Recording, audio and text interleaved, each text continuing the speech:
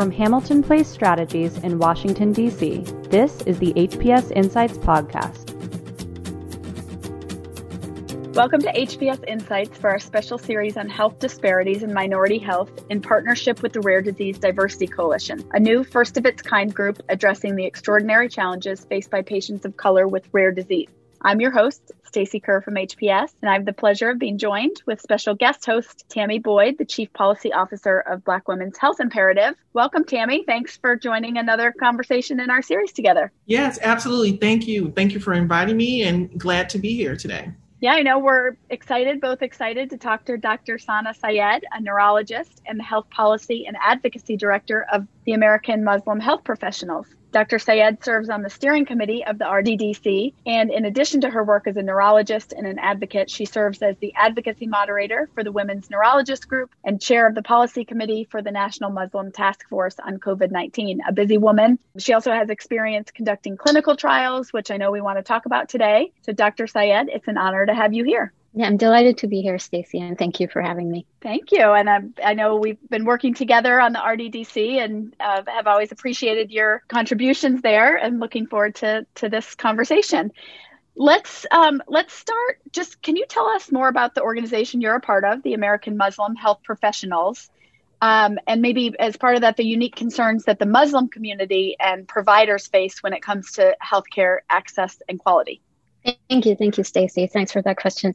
So the American Muslim Health Professionals essentially is an organization that is committed to advancing the healthcare for all Americans. The unique element here is that we do provide a platform for Muslim health professionals who may not be very well connected with other organizations potentially to uniquely contribute to advancing healthcare for everyone. So our impact is defined to all community members. And now you asked about, of course, we do focus a lot on minority populations and we try to address particular needs of the Muslim community, if any. Mm-hmm. So you asked the valid question, what are those needs, right? So generally, the needs have been similar to everybody else because there is no Muslim healthcare, right? Healthcare and people are the same. So it's the same caveats, and some Muslim folks did not have as ready access to healthcare, insurance problems, navigating the healthcare system. I would say some of the unique elements of our population demographic is a lot of us are immigrants, first generation, second generation, and even those folks who've been here many years sometimes have language barriers, mistrust issues, are not used to having healthcare access in the way that it is implemented in the U.S. So encouraging them and having a forum that they are connected with, maybe trust a little bit more, although we need to work on the trust issue and, generalize trust everywhere and there's no conspiracy going on, right? So right. This allows them, like I'll give you an example. American Muslim Health Professionals, before I joined, was a champion for the Affordable Care Act. We were one of the leading faith-based organizations that helped enroll Muslims around the country in ACA. And our target was not just the Muslim population, but went to different mosques and set up shop and or helped others set up shop, not necessarily did it ourselves, but provided materials and support. So that really helped uptake of the ACA when it came about. And it was a need. People need healthcare access. So there is no unique need per se, but it is the fact that sometimes there are barriers such as reluctance and whatnot, or lack of familiarity or linguistic barriers. One instance where suddenly there was a population specific need has been the pandemic though. Yes. So I never thought I would say this, but apparently this public health crisis has impacted people differently and similarly, but then differently, because suddenly there are certain religious holidays and certain congregations that we have that are impacted by this. We have Friday prayers. You have Ramadan that is going on right now, and which is supposed to be an occasion when people come together, they fast, and then they come together to eat and whatnot, and you visit each other. Then you have prayers at the end of Ramadan. You have prayers every day that people go to. Like people who normally don't go to the mosque go during Ramadan because it's such a big deal and they want to be there. And we had to issue guidelines. You mentioned the National Muslim Task Force, and we've been working. So there is, and AMP has been a leader in that. They were one of the co-founders of this National Muslim Task Force. So implementing public health guidelines that only the Muslim population really needs to follow, very similar to the national guidelines, of course, but taking into account the religious nuances. Yes. Yeah, that's great. And interesting that you mentioned, the pandemic, it's really hit, many minority communities and the Muslim community in different ways. So you serve as the Health Policy and Advocacy Director for the American Muslim Health Professionals. Can you tell us a little more about your role in the organization and how the organization has engaged in healthcare advocacy to support policies that really improve equity, accessibility of healthcare for Americans? And I know you also hosted a conversation with Dr. Fauci as you talk about the COVID pandemic. But can you tell us a little bit more about your role and your leadership in the group? Yes, of course. So thanks, Tammy. And there's so much that was done over the past year since the pandemic started. And of course, we've been engaged in work prior to the pandemic as well. So specifically dividing up this question, healthcare access in general, we've been committed to that before the pandemic, during the pandemic, hopefully after it as well. So ACA was one of the main things that we started off with. We've been committed to protecting ACA with other collaborating organizations. We've always collaborated with organizations that advocate for Medicare, Medicaid expansion, because that has been healthcare access also has an equity element, and that has been one way to ensure greater equity, at least my conversations with other public health organizations.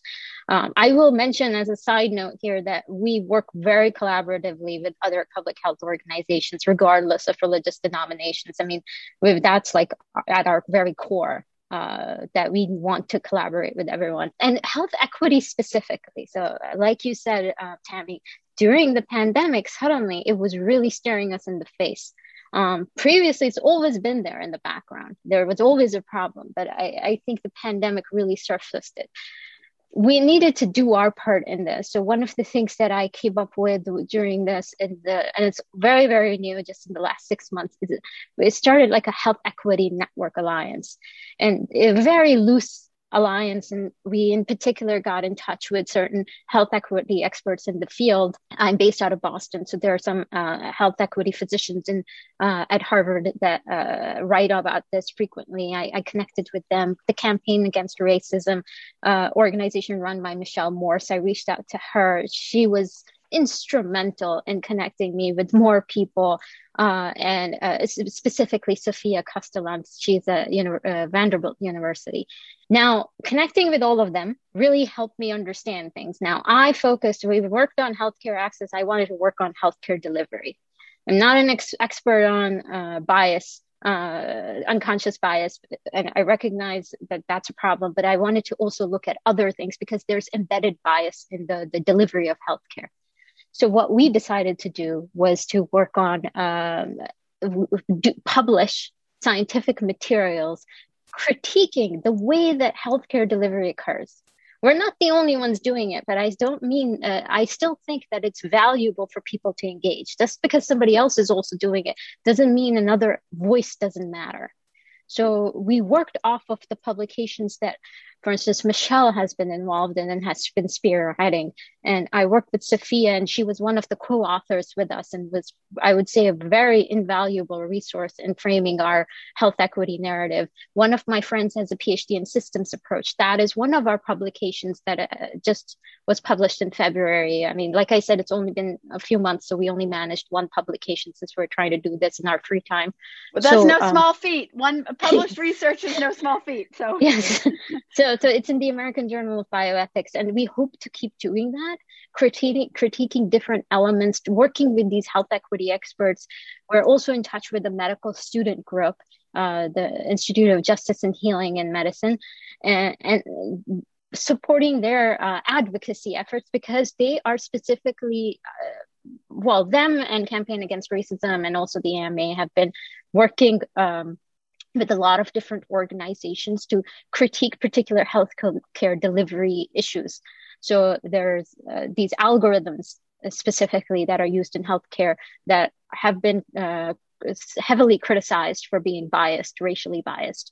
And we talked to the American Medical Association as well. They don't generally collaborate, which is fine. They're such a large organization, but we understood from them what are the needs in the field. Publications and public health information is what is required. So we're also trying to do webinars to help familiarize not just other health professionals, but also community members, cancer screenings and whatnot. How is it needed and how is it different? And what are the data around it and when you should be screened? And that's been our health equity effort. And then I would mention joining the Rare Disease Diversity Coalition, because I truly believe in clinical trial equity. And I thought this was a very unique forum that brings so many people together. Like I said, collaboration is at our core. And this is a true manifestation of collaboration. And I think they're so solution oriented. It was so delightful to join them. Last thing, pandemic. I'll wrap up very soon. Yeah. Pandemic brought its own set of challenges. For the Muslim population, I already mentioned we had to issue guidances, particularly on certain public health issues, but pandemic specific policies as well. Again, I recognize we were one voice and there were other voices as well. So it's not to discount that other people were working on this, but we approached it head on. We looked at all the public health solutions out there, increasing PPE, protecting health workers, increasing testing with the focus on minority populations. We identified those legislations and we met with senators. We engaged community members to write to their representatives. We also rallied with other organizations and wrote our own letters and engaged with other organizations, send it to federal leaders and other Senate, Congress people, depending on the piece of legislation that we were supporting. But yes, we were very proactive in that as well. It's difficult to measure the impact because so many organizations are trying to do it, but we did not stand at the sidelines. We were very, very heavily engaged. Yeah, wow. Well, we're going to take a quick break. We're going to come back and we talked about COVID. We're going to talk about clinical trials, more about the RDDC. Let's take a quick break. You're listening to HPS Insights. Hamilton Place Strategies, HPS, is an analytical public affairs consulting firm with offices in Washington, D.C., New York, and California. HPS uses substantive analysis to understand complex topics and create public affairs tools to explain issues to target audiences and reach critical stakeholders. We achieve our clients' goals by enhancing understanding of issues, products, and companies, and ultimately improving outcomes. Learn more at hamiltonplacestrategies.com or follow us on Twitter at HPS Insight.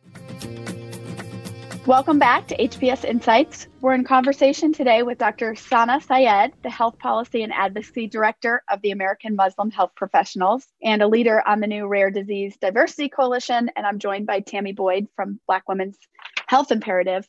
You started to talk about clinical trials, and I know that you have experience personally in clinical trials. So we know that diverse representation in clinical trials or genome studies continues to be a real challenge. Can you speak to how Muslim patients are being engaged and represented or not in clinical trials? Okay, thank you, Stacey, for that question. Now, this is a complicated topic in the sense that, first of all, clinical trial engagement is not tracked based on faith. So it's difficult to get numbers. But at the same time, and our Muslim population is extremely diverse group, demographically speaking. It's about 20 to 30% Black Muslims who are obviously US based and are not immigrants. So that differentiates it for others. Then there's a huge proportion of Arab and South Asian folks that are more, recent immigrants. And it is very difficult to look at how they are being engaged because, for one thing, the Arab population has historically been classified as Caucasian as well. So it's difficult to say there. And then South Asians, like myself, have been classified as Asian. So it is difficult, but I will tell you from sort of our personal experience and kind of no specific survey or research, but understanding our own population and being in this realm, what we've seen is that there's, of course, clinical trial barriers for the Black populations to some extent is the same as as we see in the Black community in general. They have a history of atrocities in clinical trial, and that creates a barrier, which is understandable. I would say it is compounded in the overall Muslim population by a sense of mistrust. And it's very interesting that you put genome studies there, because that in particular triggers this reaction that you're being tracked somehow, like your DNA, the government is going to use it in some way against you.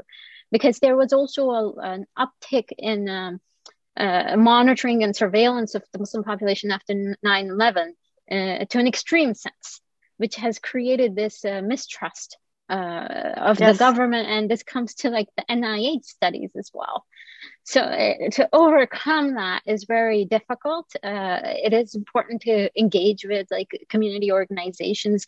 But I think another element is to engage with them with the language that helps explain it to their community, how this is going to benefit everybody and is not some kind of a conspiracy.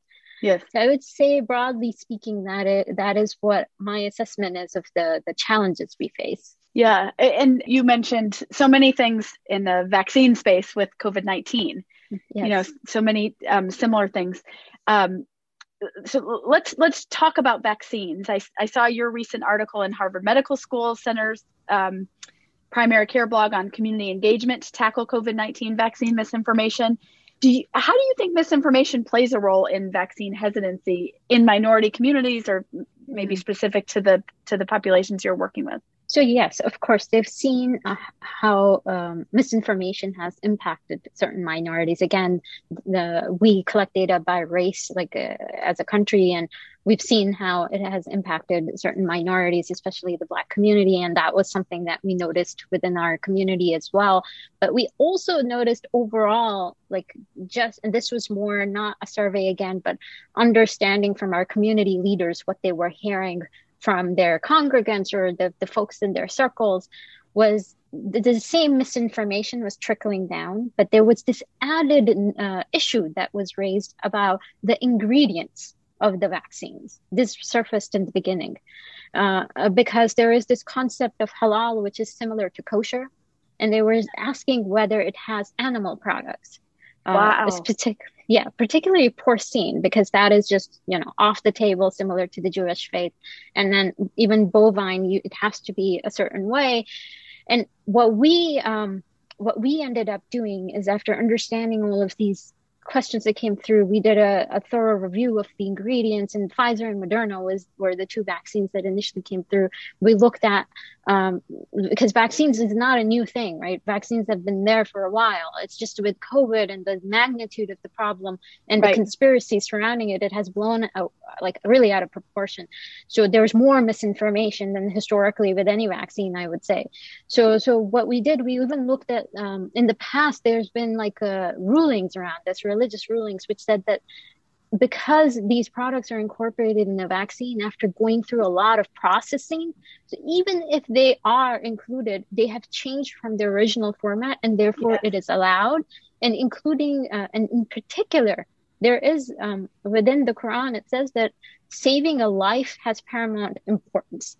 So the pandemic, if you get vaccinated, you're essentially not just protecting yourself, but others. So it is one of our core principles. Yes. So recognizing that and using that also historic religious ruling about how the ingredients once processed are allowed, and then looking at the Pfizer and Moderna ingredients, which do not contain any animal products. They do not. Okay, I was going to say, did you, knowing this history, I was wondering, did you anticipate that would be of concern? We looked into it. It was an evolving thing, right? We didn't know the ingredients. We found out what they were. It's going on, it was happened so fast, right? But we also reviewed the ingredients. We made it clear there are no products of this nature in the two vaccines. And that was one of the first barriers we had to overcome that was unique to our population. And I would say that the other sort of barriers were more streamlined and similar to everybody else. And it was the same thing. Is there enough safety data? Is enough this, enough that? And that is one of the reasons we did a webinar with Dr. Fauci as well, to address the usual suspects of vaccine hesitancy, and highlight how robust the clinical trial process is around these vaccines and the way it's done, and flag the diversity in these, because there was still at least 10% the diverse population. I mean, it's not a huge number, but what we have, we should flag. Yeah, and to sort of follow up on that, I know you attended the RDDC's recent steering committee meeting, which featured remarks from Dr. Wayne Frederick, the president of Howard University. But he spoke to how a diverse medical professional community can better serve a diverse population. What barriers do you see in recruiting Muslims to join the health profession? Yeah, so thanks, Tammy. So that is an interesting conversation. And as I've said a few times already, that our population is so diverse that the challenges of joining the health profession are probably different for each demographic. And I know that numbers around African Americans in the medical community are fairly low, which is really shocking, in the 3 to 5% range. And we know through research that Black patients do better under physicians of the same demographic. Yes, their care they do better. And so the barriers are the generalized barriers that you see in the community. For the South Asian and the Arab population and any other demographic, I would say historically, our families are obsessed with the medical profession.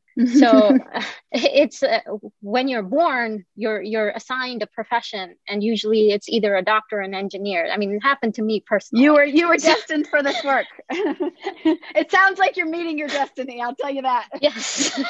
So I mean, it worked out for me, and I'm happy for it. But sometimes I wonder. I also did not grow up in the U.S. I grew up in Kuwait, and I came here for my training. So my story is also a little bit different. And I think that is also a demographic you see here. That's what I meant. Some of us are recent immigrants. They're coming in. And so it changes. I think if someone is living here, recently moved, has to go to college, sometimes there may be the challenge of navigating the education system. Sure. I can foresee that. But I don't want to say that this is definitely an issue, because it's not really based on research by any means. It's just like understanding, and the system that we have here is difficult sometimes, and that may be a challenge. But I would say our parents don't let out when it comes to joining the medical profession. Maybe they should be a little less pushy, because maybe there is a revolt going on. Solution.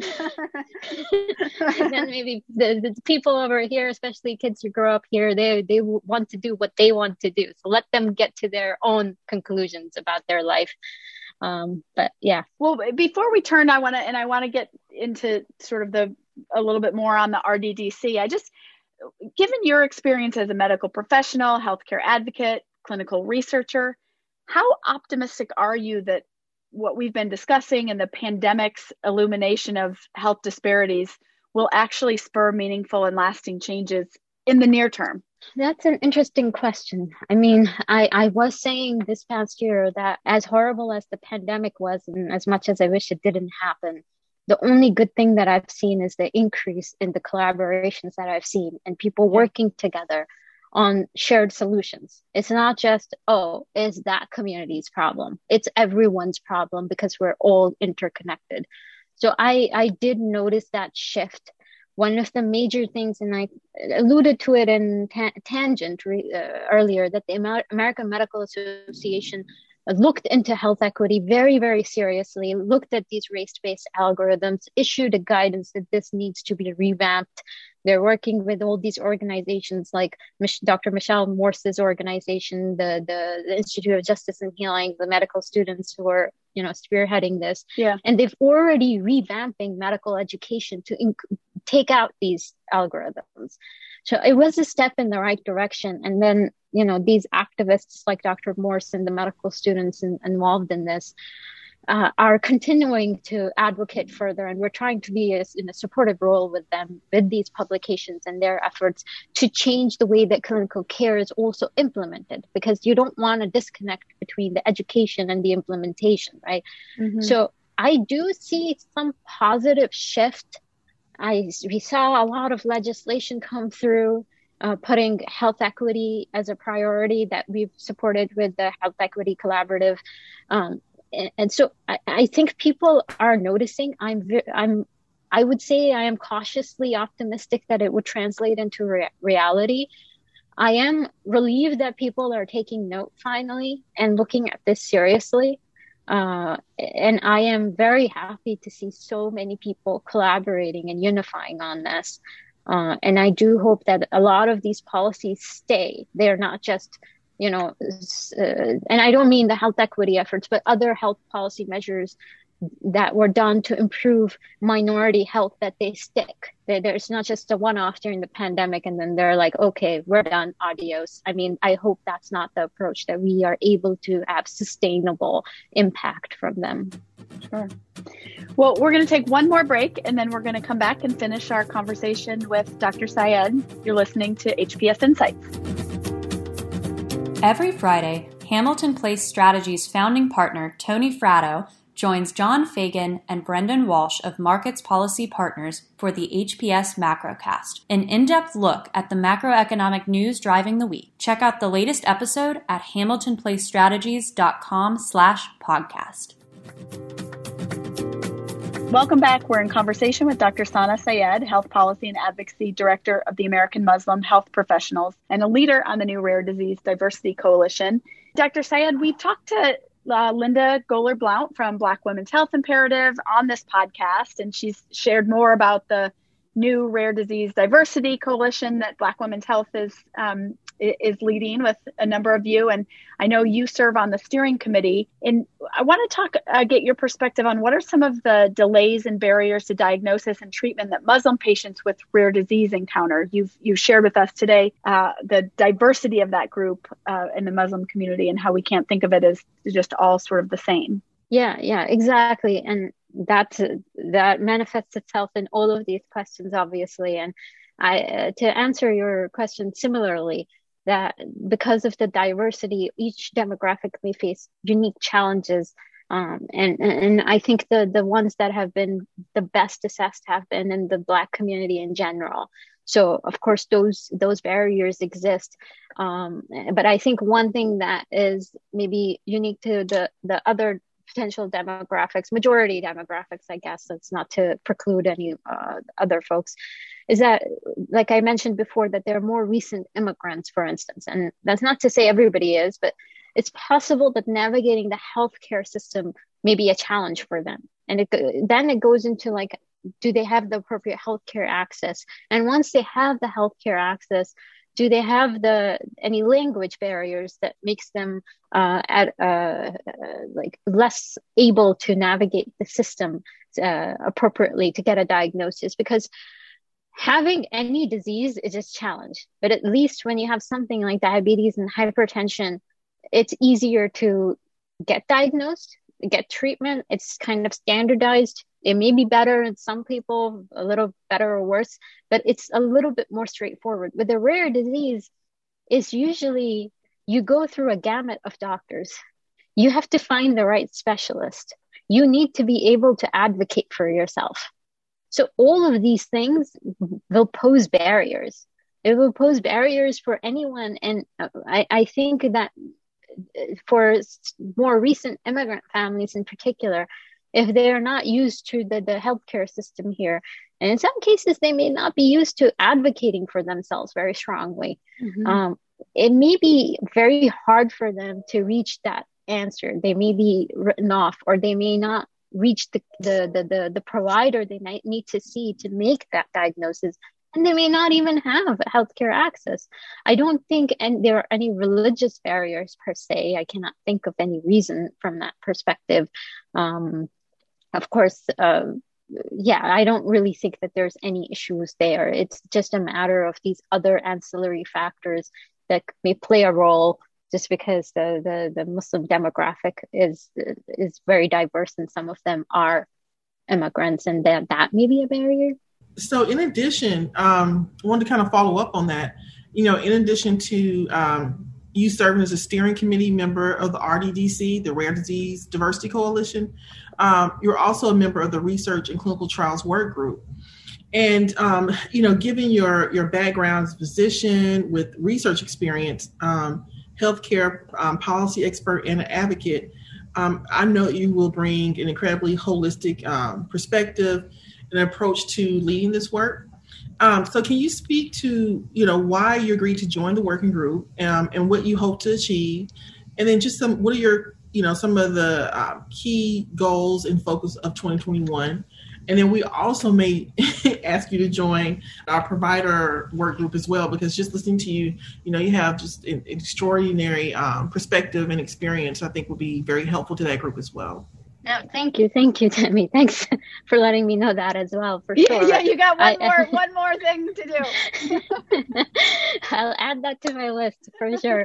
No, I was just very excited to join the RDDC when I saw what the group was doing. I attended one of the initial inaugural events for this year. I know you guys have been doing this longer than I've known, or my involvement, but I just saw the unique organization, the perspective that you bring, the people that you bring to the table. And like I said, for me, the creation of clinical care is also an equity issue. So we need equitable representation there. We've already talked about healthcare access, and we've talked somewhat about the healthcare delivery in the hospital. So those are also like parts of the healthcare that need to be equitable. But the creation of healthcare is so important. And like you said, Tammy, I have research experience, particularly with clinical trials. It's part of my routine job. So I know what goes into creating a clinical research project, and the questions that we try to answer. And I think there's two things that I had in my mind when I looked at your working groups and looked at how you were working on solutions together. One was, of course, I wanted to be part of this group to contribute with my experience and try to make things more equitable in clinical trials by either making the presentation of clinical trials to the community members more palatable and overcoming their unique community barriers that we see across different demographics and religious groups, like overcoming that with proper messaging. But at the same time, I will say that I also wondered, as someone who's so embedded in the research process, that I may have something to learn as well when we're creating a research project. I never think about, we need to exclude that demographic or not. But what if inadvertently we as researchers may be doing that? So I do have to say that one of the things that did interest me, and I wondered about this, is that whether listening to all the others in the group with their perspectives, will it help me discover as well something that I need to change in the way that we do our research as well. So let's see. I want to explore this further. I want to be a part of. I really enjoy discussions, and especially around science, of course. So I do hope this cross-functional experience will be enlightening across the board. And in terms of what I hope to achieve, I hope that we're able to communicate more effectively about clinical trials to all community members, because for me, that is a huge gap.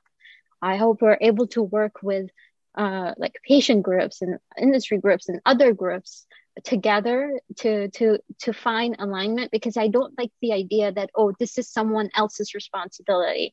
It's everybody's responsibility. It's the responsibility of the physician running the trial, talking to the patients, the responsibility of the company that put the protocol together. It's the responsibility of the patient groups who are involved in all of this to improve community engagement. So that's why, and I think that's how they look at it. But maybe the missing link has been all of them coming to the table together to create effective communications, to work together. So streamlining that work process would be amazing if it goes beyond the RDDC even, and becomes more generalizable in other trials. Well, I do think you are uniquely committed to this idea of our interconnectedness, and as you've sort of woven through this, how dependent we are on these collaborations and coalitions coming together. And I wonder, as somebody, who has, I wish more people thought like you. I think we're all, working to make that happen. But I wonder, as somebody who has spent a career in health equity in this moment, and with your perspective at the federal level, what do you think is the most important or impactful legislative or regulatory action that could occur this year to improve the quality and access to care? Not just for Muslim, for rare, for everyone. For everyone. Yeah, no, that's a great question and hard to answer just because of that. But from the federal level, I noted that they did issue sort of a letter to different medical organizations because there was a New England Journal article on the race-based algorithms. But it was more like, oh, we're watching you and we're seeing that there's this inequity in healthcare. Now, it's nice that they flagged that, but maybe that is, and maybe it will help organizations, medical organizations, and it has come together and work on revamping clinical care. But I think from a policy perspective, that is more like something passive they could do. But I think like the government really could work on healthcare access. I mean, honestly, like if they have appropriate access, that does translate into better clinical care. If somebody doesn't even make it to the hospital, they're not, preventive medicine is suffering. And this is what happened in the pandemic. Why did like certain communities suffer more? And why did it affect the Black community more? Because they had these pre-existing conditions more. It's not because they were Black or anything. I mean, that's ridiculous. It's not a disease. But they had all these pre-existing conditions. Why did they have that? If you have to ask the question, why, to get to the answer, right? It's because they were not like regularly getting medical care, most likely because they didn't have appropriate healthcare access. The prevention was a problem. There's also like social issues, of course. I don't want to discount that. Food insecurity is a problem. Housing insecurity is a problem. Where you live is a problem. Is there an appropriate healthcare center? The social determinants, right? So I think that the priority, I don't know what kind of legislation they have for social determinants of healthcare, but what I think that they need to do is improve healthcare access and then start looking at social determinants of health, because they make regulations on food insecurity, housing, education is also, I think, has an impact on health. They make these rules based on money. They don't make these rules based on the impact on healthcare. Or the outcomes, right? Yes. And that would inadvertently affect the financial element too, which they don't understand, because if you don't look at social determinants of healthcare from a healthcare perspective, you just look at it at the instant, like, oh, put this money in and this much out. Like, that's not what it is. It's the care, right? Look at the health, not just the healthcare, right? Yeah. So they need to start factoring in healthcare cost as a part of their determination. I mean, unfortunately, it sounds ruthless, but cost is what drives it. But they need to start incorporating healthcare cost. And then I do think that they will change the way they implement regulations around social determinants of health, like food insecurity, housing insecurity, education even. So I think that would really make a change. I'm going to end this conversation with the word that I think about you most, and you're closing it with the interconnectedness of it all and how interconnected it all is. And, I know on the RDDC and when it comes to health equity, we all benefit from the urgency you bring to this work and the energy. And with all you have going on, what a pleasure it is for you to stop and take time out to talk to us today. It's been a great conversation. We've really appreciated it. Tammy, thank you for being here. Dr. Sayed, thank you so much for joining us. Thank you, Stacey. It was a delightful conversation. I really enjoyed talking to both of you. And thank you so much for having me. Thank you. Thank you for listening to the HPS Insights podcast, produced by Hamilton Place Strategies. For the latest updates, follow us on Twitter at HPS Insights and follow us on the web at hamiltonplacestrategies.com.